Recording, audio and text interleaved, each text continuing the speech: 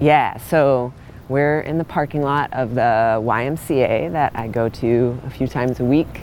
This is the one that doesn't have a gender-neutral changing room. It's just men's or women's. So we're gonna have a little adventure. Which changing room do you usually use? I would usually use the men's. Lewis Wallace and I meet up one day in Durham, North Carolina, where we both live. We're wired with lavalier mics, so we won't draw attention to ourselves or the fact that we're recording. Before we go in, I ask him to describe his own appearance, gender-wise. I've been pretty androgynous since I was about 15 or 16, kind of boyishly androgynous looking. But now I'm in my mid-30s and I have like gray hair, some. And so it's sort of a different thing. Yeah, a little harder to navigate than it used to be. I'm about 5'7". I have short hair. Most people glance at me and think they're seeing a boy, but probably about half the people then do a double take and think they're seeing a girl or a woman. Hi, how are you? Good. Lewis checks us in. Got your guest pass. The music and voices are pouring out of a Zumba aerobics class. The weight machines and treadmills are nearby, not too many people on them, mid-afternoon on a weekday. I'm a little nervous about this. Are you? Yeah. Okay, now we're gonna walk into the men's locker room, but before we do, we're like standing at the threshold. I feel like there's a couple things we should talk about. Yeah. First of all, I don't think I've ever gone into one of these and talked to someone. Right. Because that's one of the gender things that can be a giveaway for people. Like, I've had a pretty high voice most of my life. Now it's a little lower. But if people would look at me and perceive me as male until I talk and then be like, oh my goodness, you know, it's a she. So if I do use a men's room, a locker room, or bathroom, I don't talk at all. So this will be like a first. Yeah, okay. And normally I just avoid this kind of space. In general, I just I go to places that have a gender neutral option. All right, should we do it? Let's do it. Okay. We walk into the locker room itself. There are just 2 or 3 men in there, one sitting on a bench, one coming out of the shower. They ignore us, which is what men generally do in locker rooms if they don't know each other. Lewis tells me what he would do if he were here alone and we're actually going to use this locker room. Like, keep my head down and walk in over to this side and go in this single stall, kind of changing stall, change, and get out. Now I want to know about you. Like, what is this space to you? It's comfortable. Yeah, I would walk in here like I own the place. Yeah, like, I mean, not really, but like I certainly belong here and have every right to be here, and have zero concern about the way anybody's gonna perceive me or react to me. Mm-hmm. See how I just smiled at you? Smiling is one of the things that I don't do in spaces like this. Because ever since I came out as trans, people would say to me, oh, you know, your smile's so pretty, your smile's too pretty to be a boy. Big smile. Yeah. So you don't smile. You don't make eye contact. Like, keep your head down. Don't talk.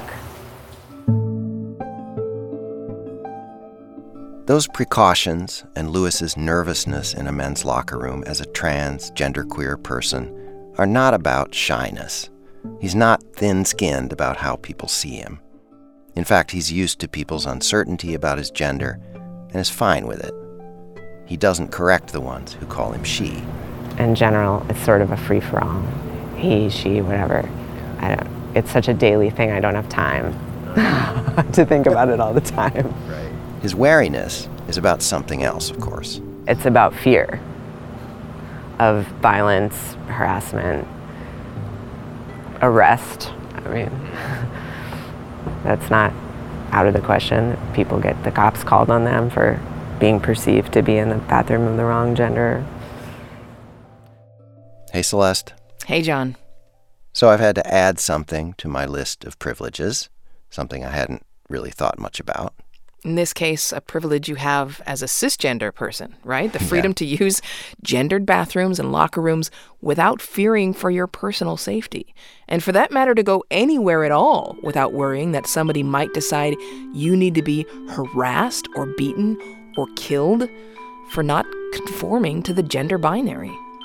And of course, the people that Lewis legitimately has to fear as a trans person are cisgender, heterosexual men like me.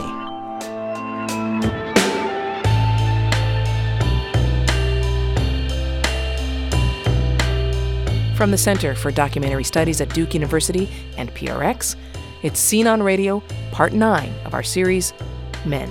Our season-long look at gender, masculinity, sexism, the patriarchy. This time, Lewis Wallace. He's a journalist, writer, radio reporter. You might have heard of him because he was fired in early 2017 by the public radio show Marketplace because of an essay he wrote on his personal blog challenging traditional ideas about journalistic objectivity. Lewis wrote, for example, that as a trans person, it doesn't make sense to expect him to be neutral about whether trans people should have the same rights as everybody else. Lewis is not here to talk about journalistic objectivity, but let's just say we at Scene on Radio did not ask Lewis to be objective on this topic. In the series up until now, we have made references to the fact that the gender binary is not the whole story, but we are past due to hear directly from a trans person. We invited Lewis to produce a piece telling his story. And I guess I wondered something like this. What is it like to transition from female assigned to, well, male-ish, more male, given all the problems, the toxicity that so often comes with manhood in our culture, all the stuff we've been exploring here? Before we get into that story, Lewis's story, though, he has a couple of disclaimers he wants to put on the table. So one disclaimer is about me, and the other one is about representation in general. First, about me. I'm trans, and I was female assigned at birth, but I'm not a man. I do go by he and wear pants and stuff. I identify as genderqueer and androgynous. I'm also white, and I come from class privilege, so those are my intersecting identities that give me a lot of privilege in the world. Which gets me to the more general disclaimer, which is that talking about being trans is always really scary because we are so underrepresented. A lot of people don't know anyone who's transgender, or they don't think they do. And so I just want to be really, really clear that I'm speaking from this specific limited experience. We'll also hear in this episode from my friend Melvin, who's a Black trans man. It's just a tiny slice, the two of us, and please know that we only represent ourselves. Celeste, Lewis told me that one thing coming out as trans has revealed to him is how much maleness is defined in terms of negatives, ways we're not supposed to be. So getting rid of parts of yourself that are considered feminine, sometimes violently rejecting those traits. So Lewis wanted a flat chest and a lower voice and maybe some facial hair. But that doesn't mean he wanted to give up all those so-called feminine parts of his personality. Here's Lewis. You start learning about the limitation of what man or male is really young.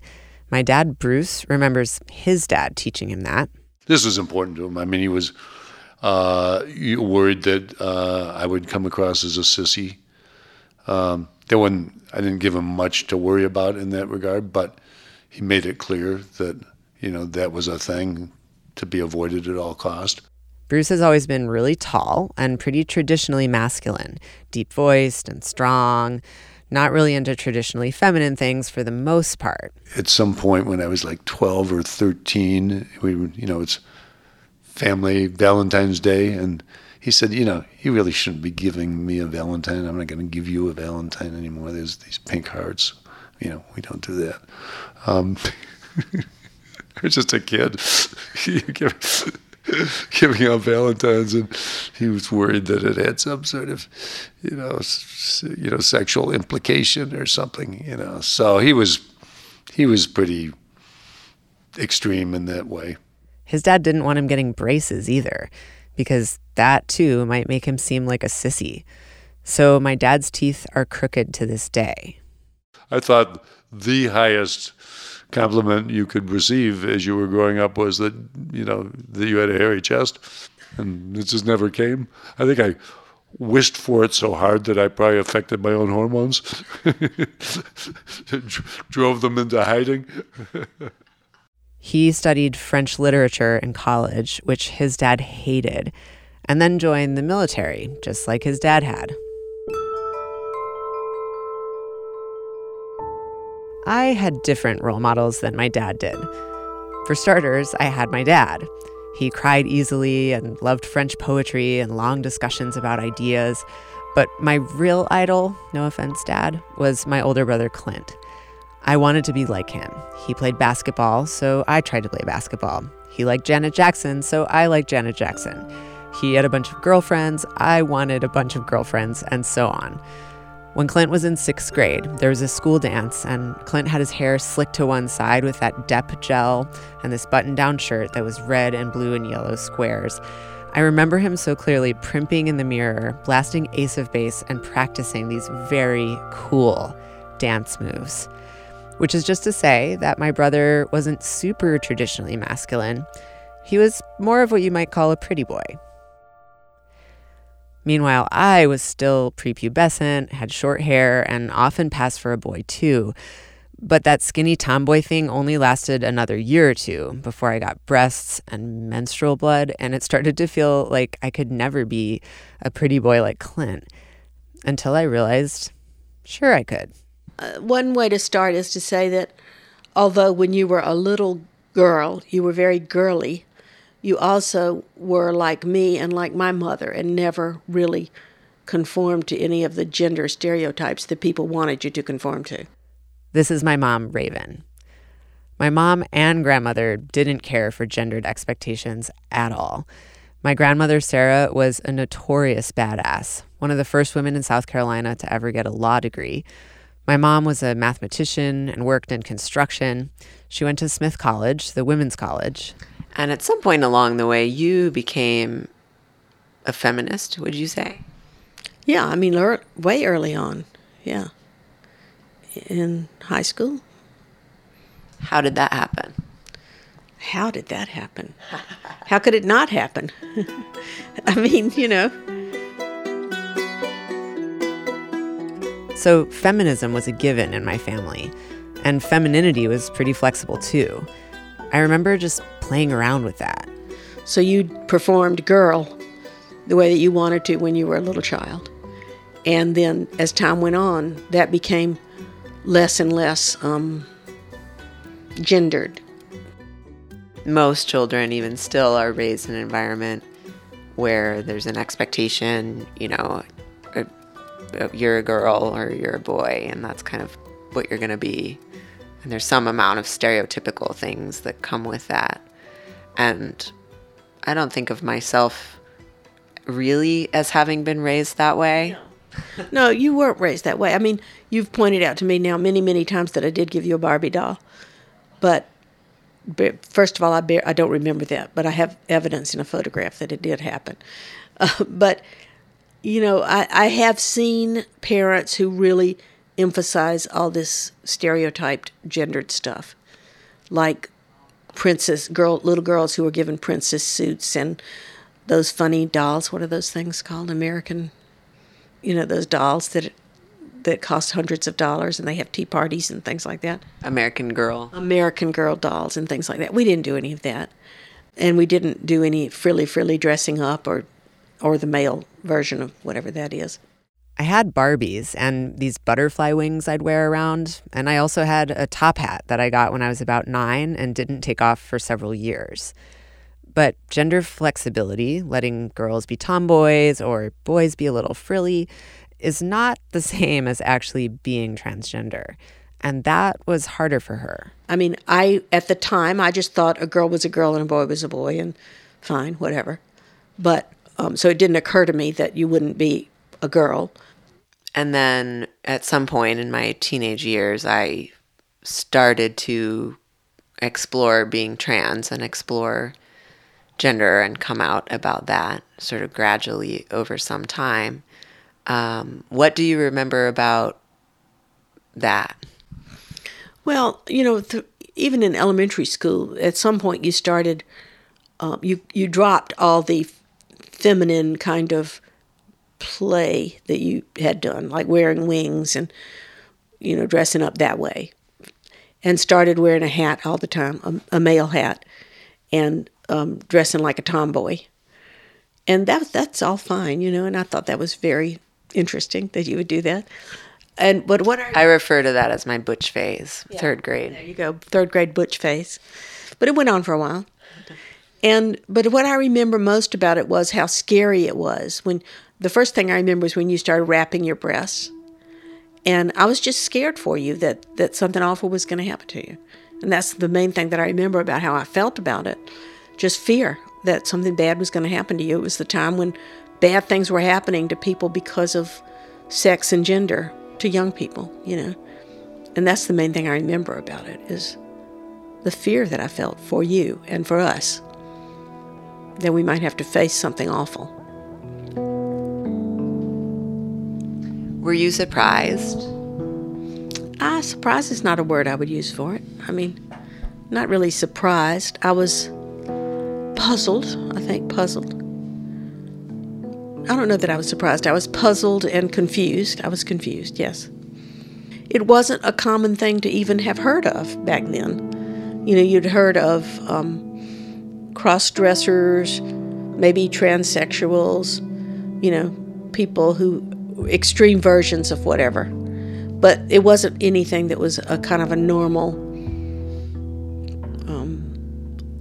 condition or a normal attitude or a normal reality. And so it was confusing. Yeah, I remember perceiving that you felt sort of almost like abandoned, like you'd had this daughter and you wanted, you'd hoped that I would have been a daughter. And why did I have to go over to this other thing that was more like my dad and my brothers?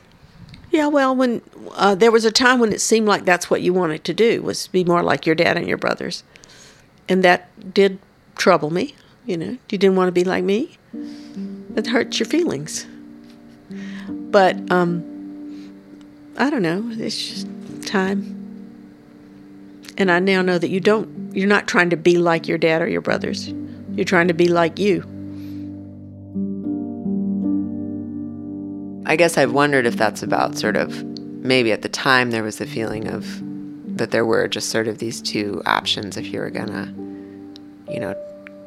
quote unquote transition. You would do it because you wanted to become, a masculine man or something, which was never true of me, but it seemed like maybe you perceived it that way. Yeah, I definitely perceived it that way. Whether that's what you meant or not, that's the way that it felt to me, like you were saying, I want to be a man, And I interpreted that to mean, man, whatever. So, yeah. Man, what does that mean? Maybe man. Triple man. Triple man. Or we could just say Superman.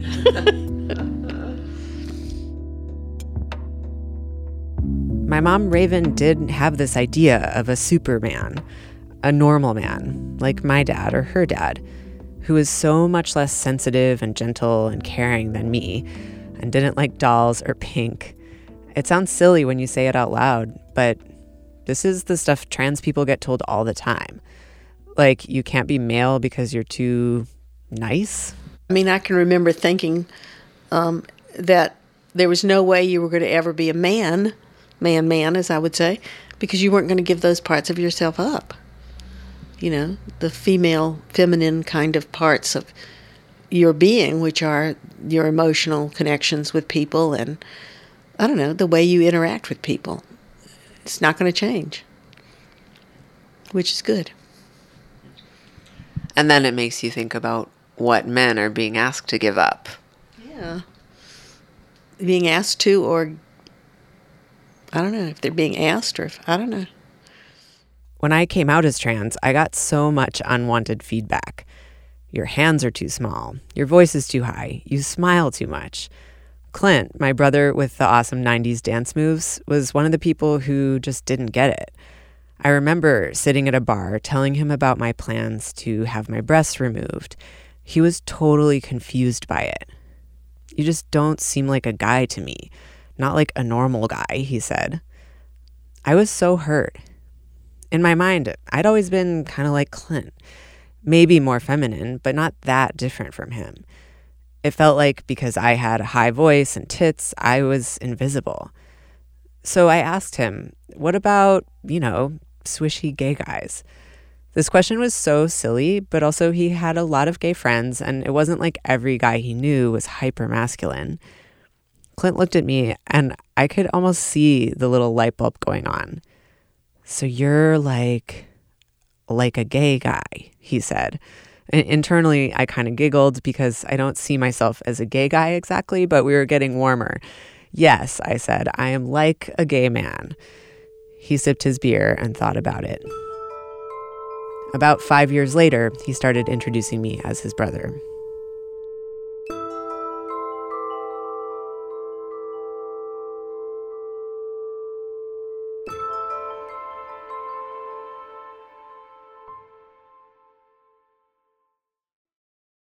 It took people a long time to get it, but I was determined to be a he, some kind of he, without getting rid of the things that were supposedly feminine about me. My friend Melvin has been through something similar. So my name is Melvin, and I identify as a transgender man. I also identify as a man, gay, queer. I use both of those to describe how I identify.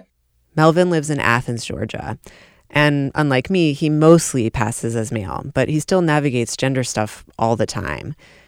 He told me this great story about that. He used to be part of a big progressive black church on Chicago's South Side.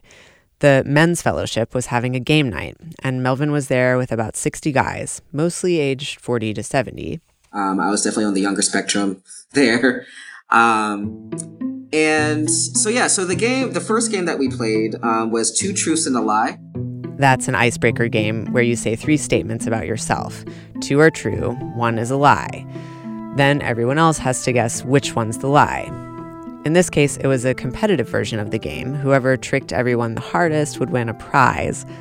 At this point, Melvin had been going to the men's group at church for quite a while, but no one knew he was trans. The 3 statements I gave about myself were, I once called my dad the N-word when I was 8. I once ate an entire 3-layer chocolate cake in one sitting, and I used to be a woman. So those were the 3 statements that I gave. He wasn't sure if he should go there, but right in the moment, he just did. Clearly, as you can probably imagine, everyone thought that the third statement was the lie. And then I was like, well, actually, the chocolate cake statement is the lie. And you could hear a pin drop, Lewis. There was silence. Melvin won the shit out of that game. He got an iTunes gift card, which was awesome because he's a DJ. But then afterwards, people came up to me and they thanked me for sharing. They invited me to be a part of their different ministries that they were part of. They hugged me. They just showed all this tremendous support and appreciation for sharing what I shared. So that was really affirming. By this time, Melvin was definitely passing, which is why the guys in his church group were so surprised. But it had been a long process, and it came with some real sacrifices. I remember when I first started transitioning, feeling that I had to adhere to some sort of masculine norm in order to be accepted. As a man, as a transgender man. He came out around 2008, before the more recent explosion of images of different kinds of trans people in media. And so he remembers getting a lot of this same feedback that to be a trans man, you had to be hyper masculine. YouTube was a big place for getting information about other trans people. What I mostly saw on YouTube were masculine trans guys who were straight.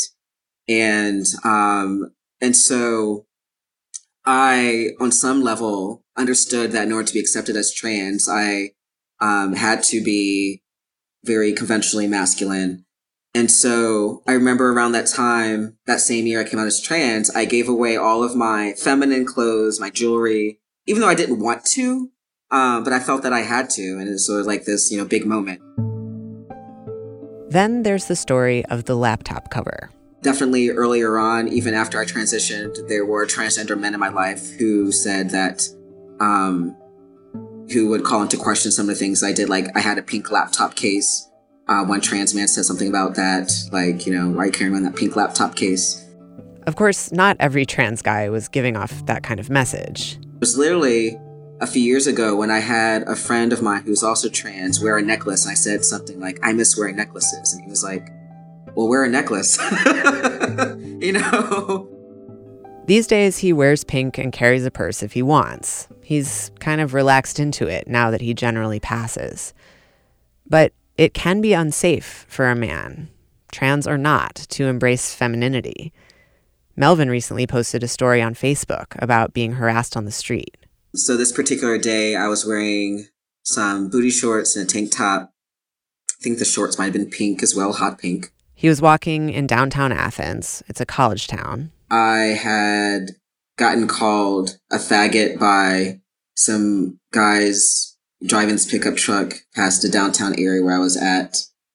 Was just experiencing a lot of stares and finger pointing from people based on what I was wearing that day, I'm assuming. It made me feel uncomfortable. I was super self-conscious about it.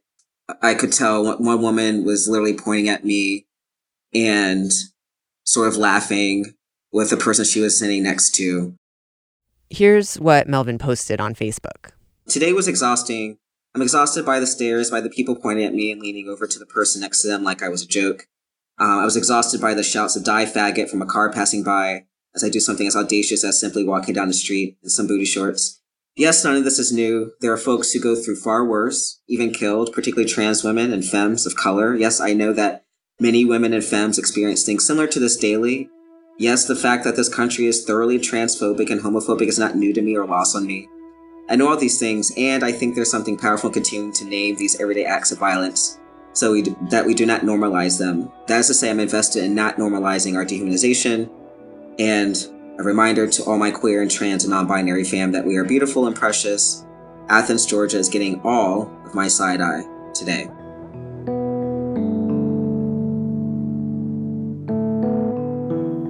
He says he did get a few nice compliments on the street from other Black men, but mostly that day he just felt really angry.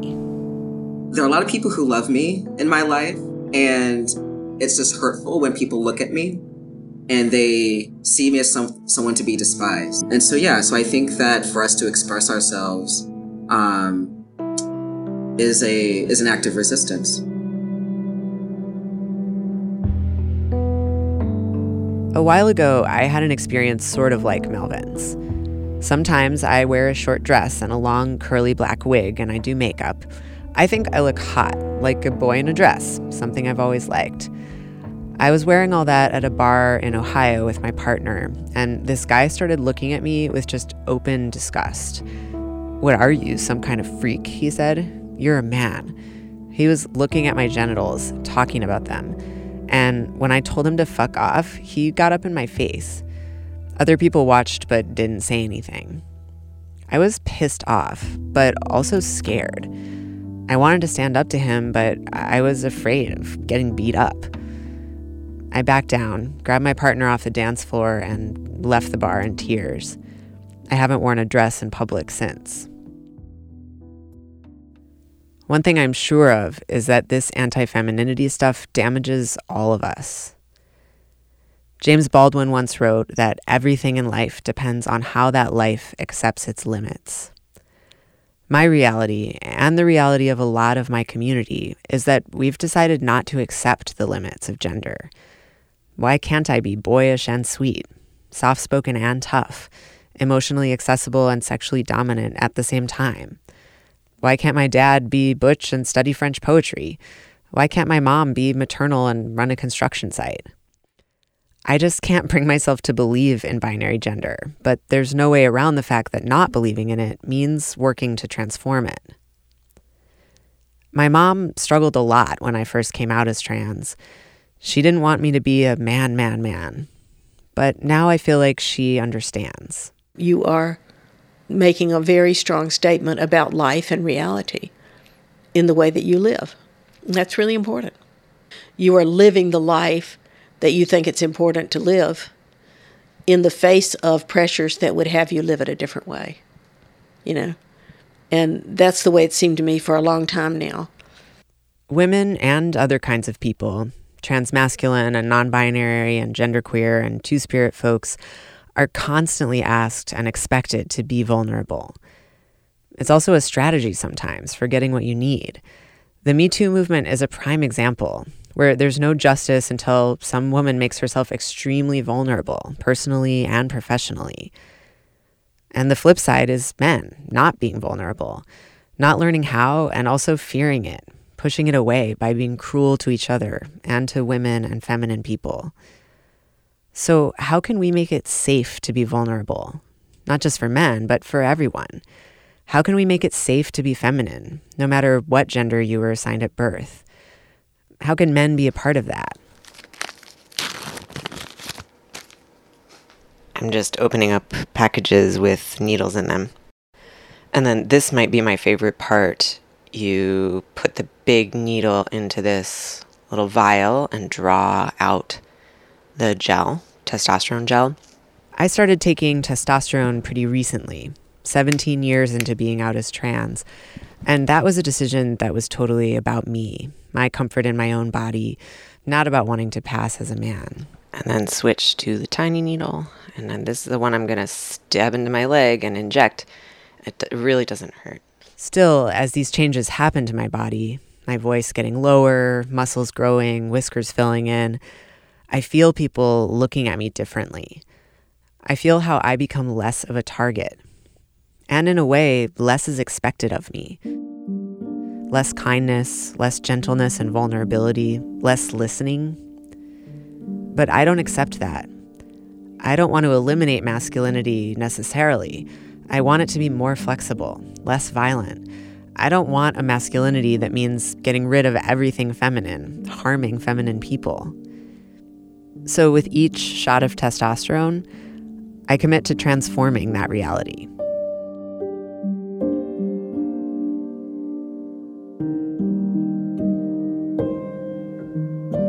Lewis Wallace. And we're back.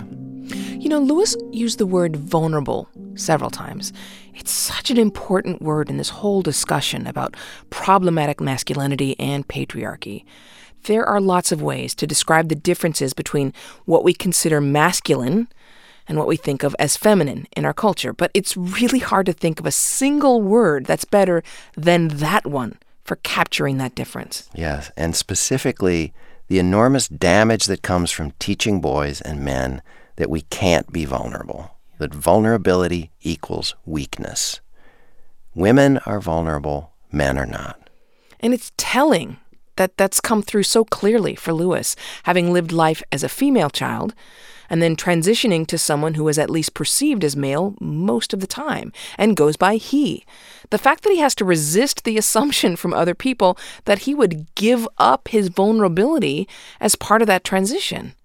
Before we go any further in talking about all this, I think it's important to pick up on Lewis's point about the rich and varied spectrum of people who don't identify as simply male or female, and that he speaks only for himself, right? Trans and genderqueer people across that spectrum face different kinds of barriers and threats and limitations.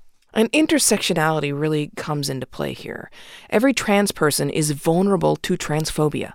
But Lewis would be the first to say that transitioning, as he's doing, from female in the direction of maleness in a patriarchal culture is not as fraught or dangerous as doing the reverse. Yeah. The writer and activist Julia Serrano coined the term transmisogyny to refer to the intersection of transphobia and misogyny. So trans women are vulnerable not only to the stigma and danger of being non-cisgender, they're transitioning to female in a sexist man's world. You could say that's the ultimate challenge, the ultimate betrayal to patriarchy. From the standpoint of straight cis men, far and away the most likely people to harass or harm trans people. At least a trans man is trying to join the man's club, right? A trans woman or a male-assigned person who identifies as genderqueer is a traitor. They're giving up their manhood to join the lesser sex. So some men committed to traditional masculinity and the binary find that deeply threatening, enraging even. The larger perspective is, again, that all of this is unnecessary. The fact that it's such a huge deal that some people don't identify as either male or female, or they identify as both. Our society has taken real steps in a very short time, just in the last decade or two, in acknowledging trans people and accommodating and accepting them compared to just, within our lifetimes. But we're really at the beginning of moving away from the complete failure to acknowledge non-binary people, which lasted for centuries, if not millennia, in Western culture. And as we have heard, many other cultures, past and present, do recognize more than two genders, or they at least understand that people fall along a spectrum with regards to gender identity. It's really patriarchy that created this rigid binary that declared men are like this and women are like that, and also men are in charge. Yes, and Lewis wanted to make sure we make this point clear. The problem is patriarchy and the notions of masculinity that it manufactured. Right, not just because straight cis men are the ones most likely to harm trans people, but the whole reason that being trans is in any way a big deal, a problem for anyone, is the result of gender norms built by patriarchy. So that sounds like one more very good reason to burn it down. Or at least, as Lewis suggests, let's make more space in masculinity, if we're going to keep masculinity around. Space for vulnerability, gentleness, simple kindness, and acceptance of everybody.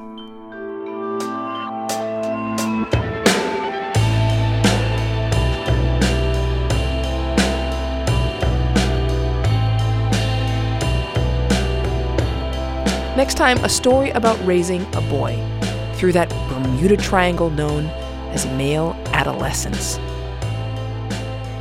John Barth signs off on our scripts. Music by Alex Weston and by Evgeny and Sasha Galperine. Music and production help from Joe Augustine of Narrative Music. Follow Scene on Radio on Facebook and on Twitter.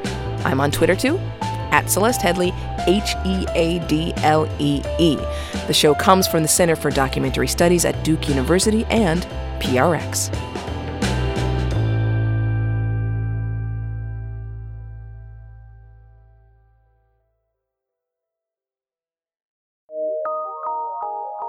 From PRX.